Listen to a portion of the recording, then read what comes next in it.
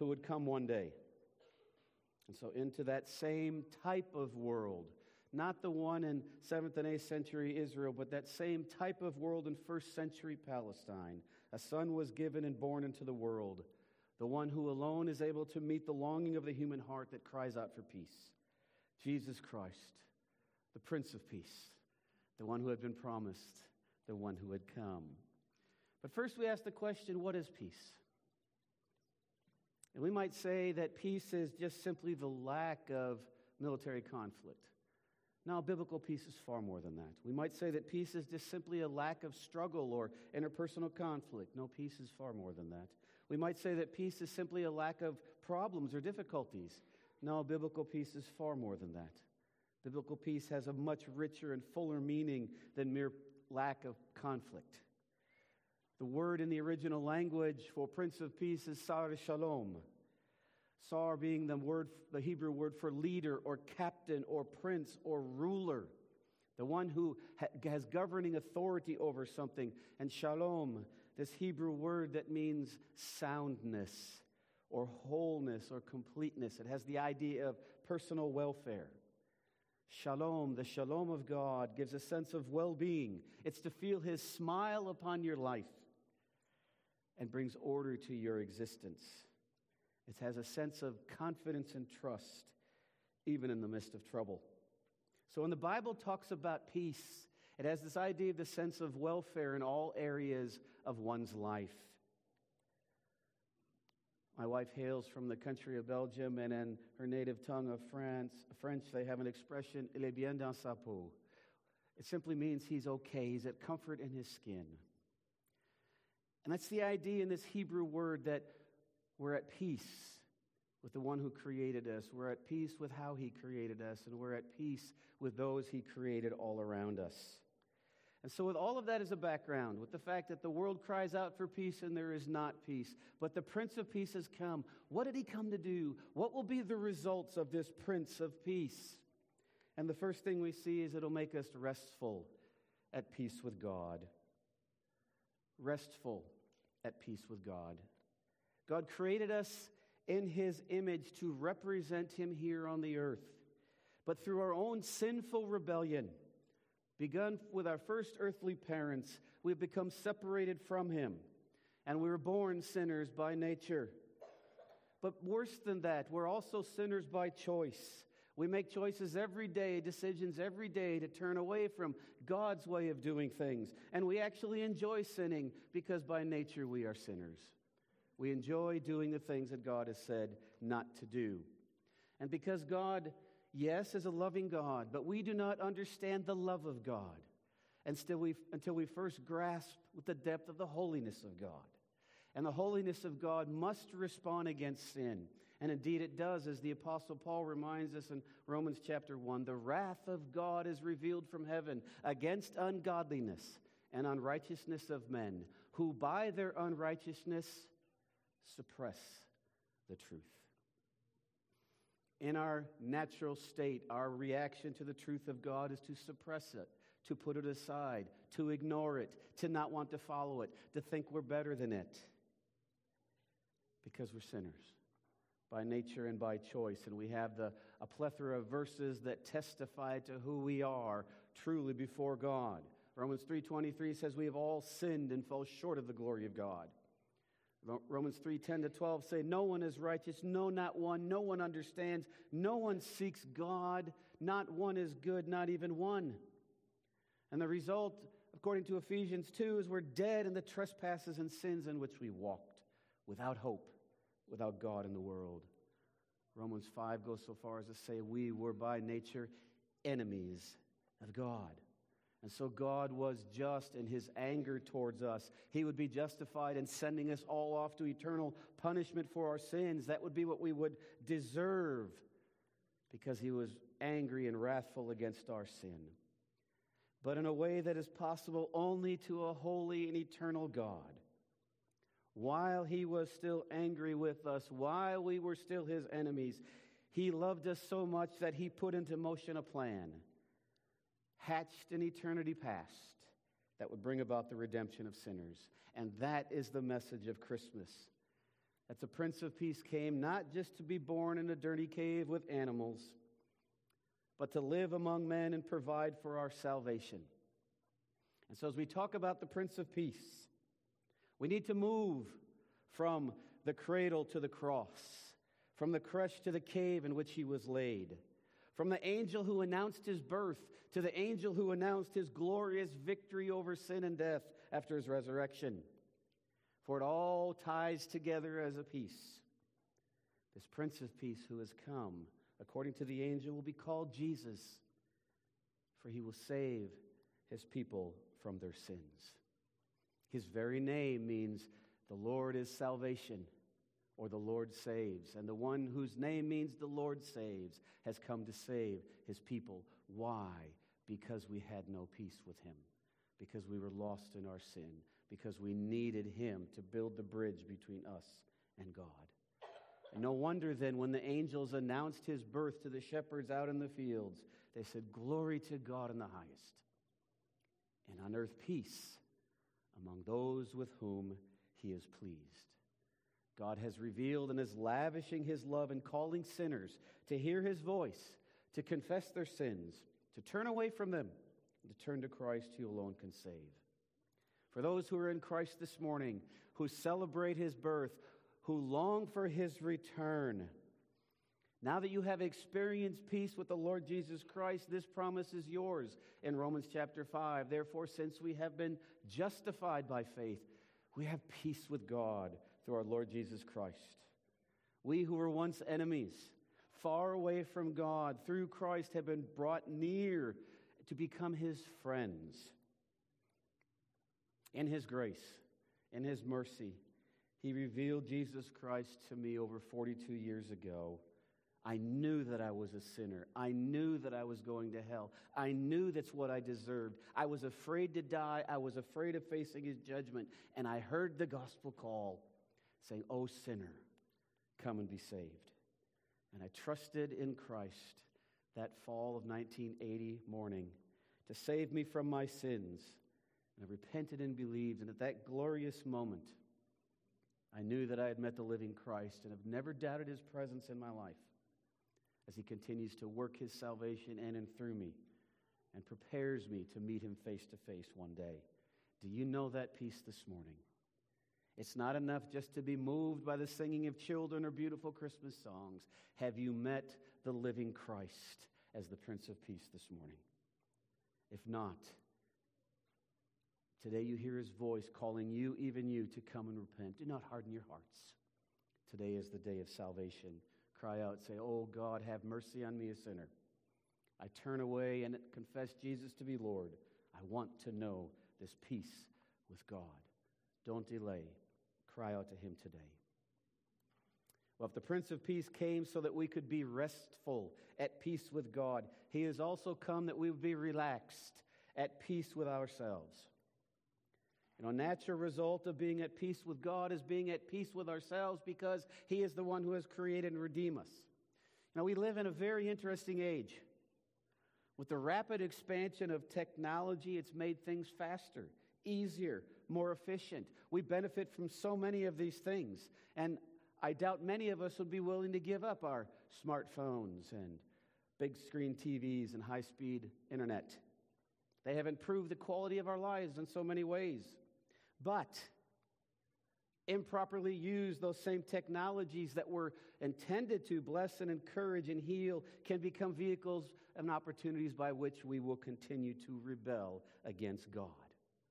We experience that every day by the junk that flows into our email inbox. We experience it every day by the advertisements that come across the TV screens or show up in the mailbox. These advertisements and radio announcements that play upon our fears concerning our physical well-being. Images that flood our lives through magazines and newspapers and TV commercials of images of how we should look or how we should act or how we should feel. And this affects all of us. It affects men. They need to get bigger and stronger and thin out that waistline a little bit. And they need to do all these things so that somehow they will be what they're supposed to be. They need to be fixed and society has solutions for it. It's the same thing with women who are told they must look a certain way with clothing styles or hairstyles or accoutrements that are all over the place, and somehow they are inadequate if they don't have this product. We're told that we're not perfect. We're told that our bodies are not what they should be, and the solution is simply a credit card number or pushing the buy now button. In the medical field, the fastest growing field is that in the area of elective surgery, where doctors are performing surgery that are non-essential to saving lives or curing diseases. They're simply about cosmetic purposes to somehow fix something that is imperfect with us. Think of how many stores are open, how many cosmetics are purchased, how many doctors are getting rich by playing off of the fears that commercials tell us we need to consider. But here's the good news of the message of Christmas. If you're in Christ, if you have trusted Him to save you and keep you, then you can be at peace with God and peace with yourself. Because the God who created you is the God who redeemed you, and you can relax because the bodies that you are given are the bodies that God gave for you. Now, of course, take care of them. We show what we think of the giver by how we take care of the gift. But we don't obsess over the gift, nor do we worship the gift. We worship the giver of the gift. And we find that true beauty, true character, true peace comes from within as Christ builds His character within us. So what's the key? The key is to get our perspective back. The key is to have a God-focused orientation in our lives. We're told in the Word of God that when He created human beings in His image, He said it was very good. He tells us through the prophet Paul that He loves His people whom He has created and redeemed. And look at this. In Zephaniah 3, it says, God even rejoices over His people. You ever thought about that? That if you're in Christ, God rejoices over you. And God's always good. And God doesn't make mistakes. And do you believe that? Do you believe that He is with you? Do you believe that He desires the best for you? We don't look outward for the standards that come from Hollywood or Wall Street or Washington, D.C. We don't look to glamour magazines. We don't look to commercials. Our standards are based on the Word of God. And among those standards are what we see in Isaiah chapter 26. For the promise is, you, God, keep him in perfect peace, whose mind is stayed on you, because this righteous man trusts in you. So trust in the Lord forever, for the Lord God is an everlasting rock.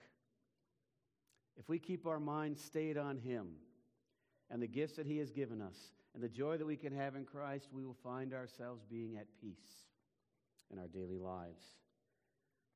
The culture tells us that we should have a self-esteem. I say we need to have a God-esteem. We need to focus on Him, focus on His goodness, focus on His glory, focus on His mercy, focus on the lavish gifts that He gives us, and see ourselves as He sees us in Christ. And how does He see us in Christ? Forgiven. Forgiven. That's why Christ came. He will save His people from their sins. How does He see us in Christ? Chosen, holy, and dearly loved, according to Colossians 3. He sees us as precious, as set apart for His glory. He has prepared us for eternity. Let God speak to you about who you are in Christ, and turn aside from the lying voices of the culture. The best way you can celebrate Christmas this year is to focus on God, who sent His Son that He might redeem a people for the glory of God. And if you are swept up in that movement of God the Holy Spirit, where you are born again and you believe in Jesus Christ, let His words define your existence. Because He is preparing a great inheritance for all who are in Christ. He has already done so much in forgiveness and reconciliation and giving us of spiritual gifts. So the Prince of Peace came that we would be restful at peace with God. He came that we would be relaxed, at peace with ourselves. And thirdly, he came that we would be reconciled, at peace with others. Think of how much energy is spent, how many opportunities lost, how much sleep is forsaken, how much stomach acid is produced because we're not willing to live at peace with one another. How much joy and love and fun is lost in life because we're too stubborn or too calloused to say, I'm sorry, please forgive me, I was wrong. We're surrounded by a culture that says, put yourself first, be number one, do it to the dude before the dude do it to you. But if we're fueled by that desire to be number one all the time, to always be right, to never forgive, to never forget, we can be sucked into a vortex of revenge and anger and resentment that steals joy, that steals hope, that steals happiness, steals peace. The Lord Jesus Christ, the Prince of Peace, when he came, he modeled for us how to deal with our enemies. Facing his enemies, he did not seek his own revenge, but he trusted the Father to set things right. He even prayed for the forgiveness of those who would nail him to the cross. And we who are in Christ then, who have a new identity, a new address, if you will, in the post office of heaven, where we belong now to the Lord Jesus Christ, are called to apply that same model to those around us. And so the Apostle Paul reminds us, if possible, so far as it depends on you, live peaceably with all. Yes, that is a hard calling, but yes, that is the application of the gospel that God is looking for he has done that for us. There were two brothers who went to their rabbi on New Year's Eve to try to settle a feud that was between the two of them. And the rabbi got the two to somehow reconcile their differences and to shake hands. But as they were leaving, the rabbi said, I want you to make a wish for the other brother. And so the first brother turned to the second brother and said, I wish for you what you wish for me. And at that, the second brother threw up his hands and said, see, Rabbi, he's at it again. The problem was not with the first brother. The problem was the second brother had still not yet let go.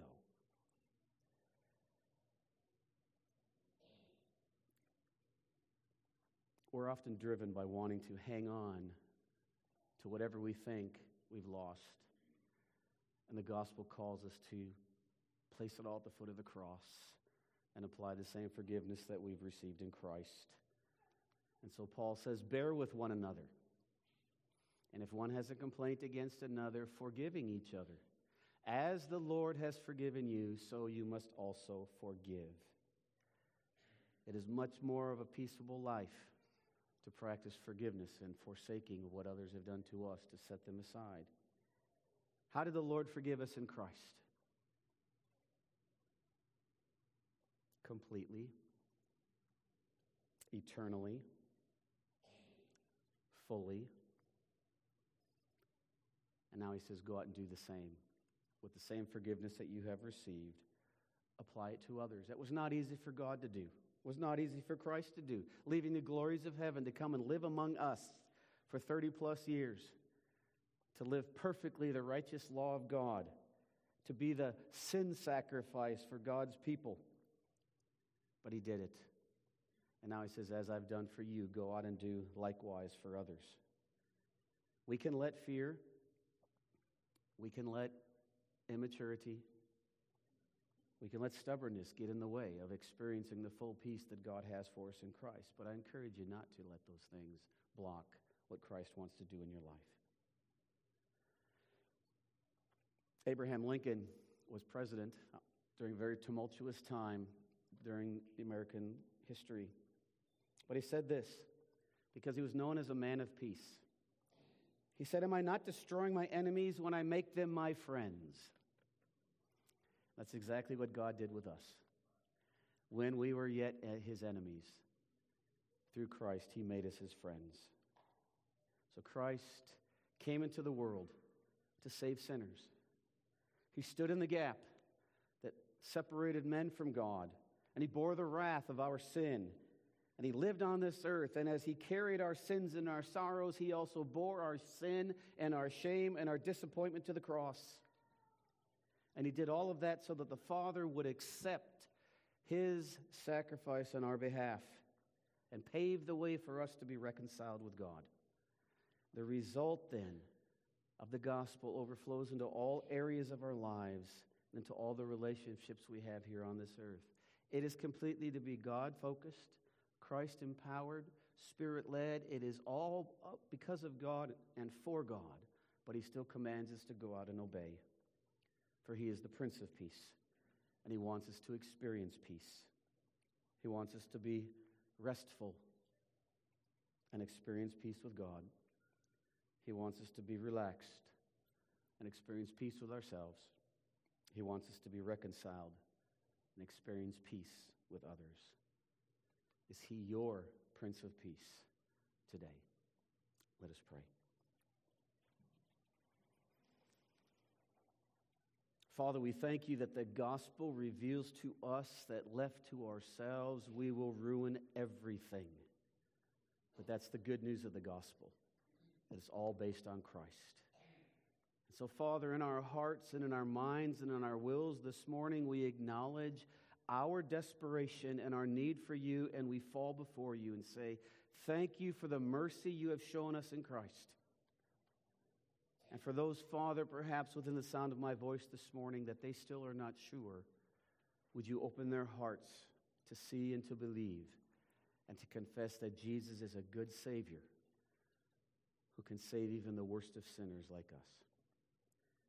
But Father, as we contemplate this message of Christmas, of the Prince of Peace, we invite you now to work in our lives in a new and fresh way to cause us to forsake wrong thinking, to get rid of bad attitudes, to stop bad behavior, but more importantly, to focus on the love and behavior and character of our Lord Jesus Christ. Oh Lord, thank you for your mercy. And oh Jesus, thank you for being a great Savior. As we pray in your holy name, amen.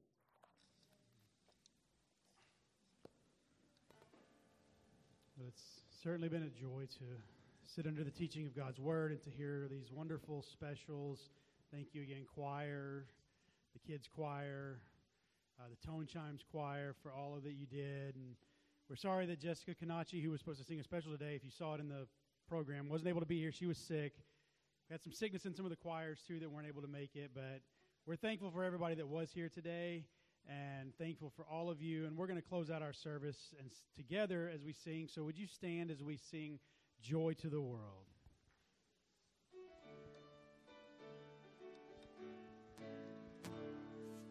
Joy to the world, the Lord is come. Let earth receive her King. Let every heart be moved. And heaven and nature sing. And heaven and nature sing. And heaven and nature sing. Joy to the earth.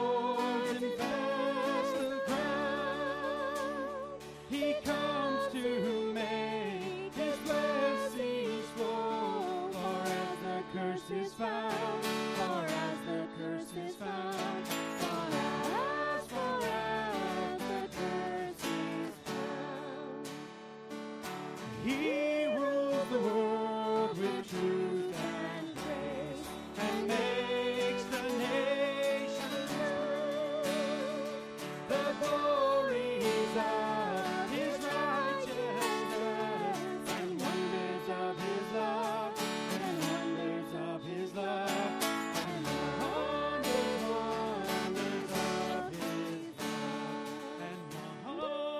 wonders of His love. What a delightful celebration we've had this morning. I hope you hang around and make a couple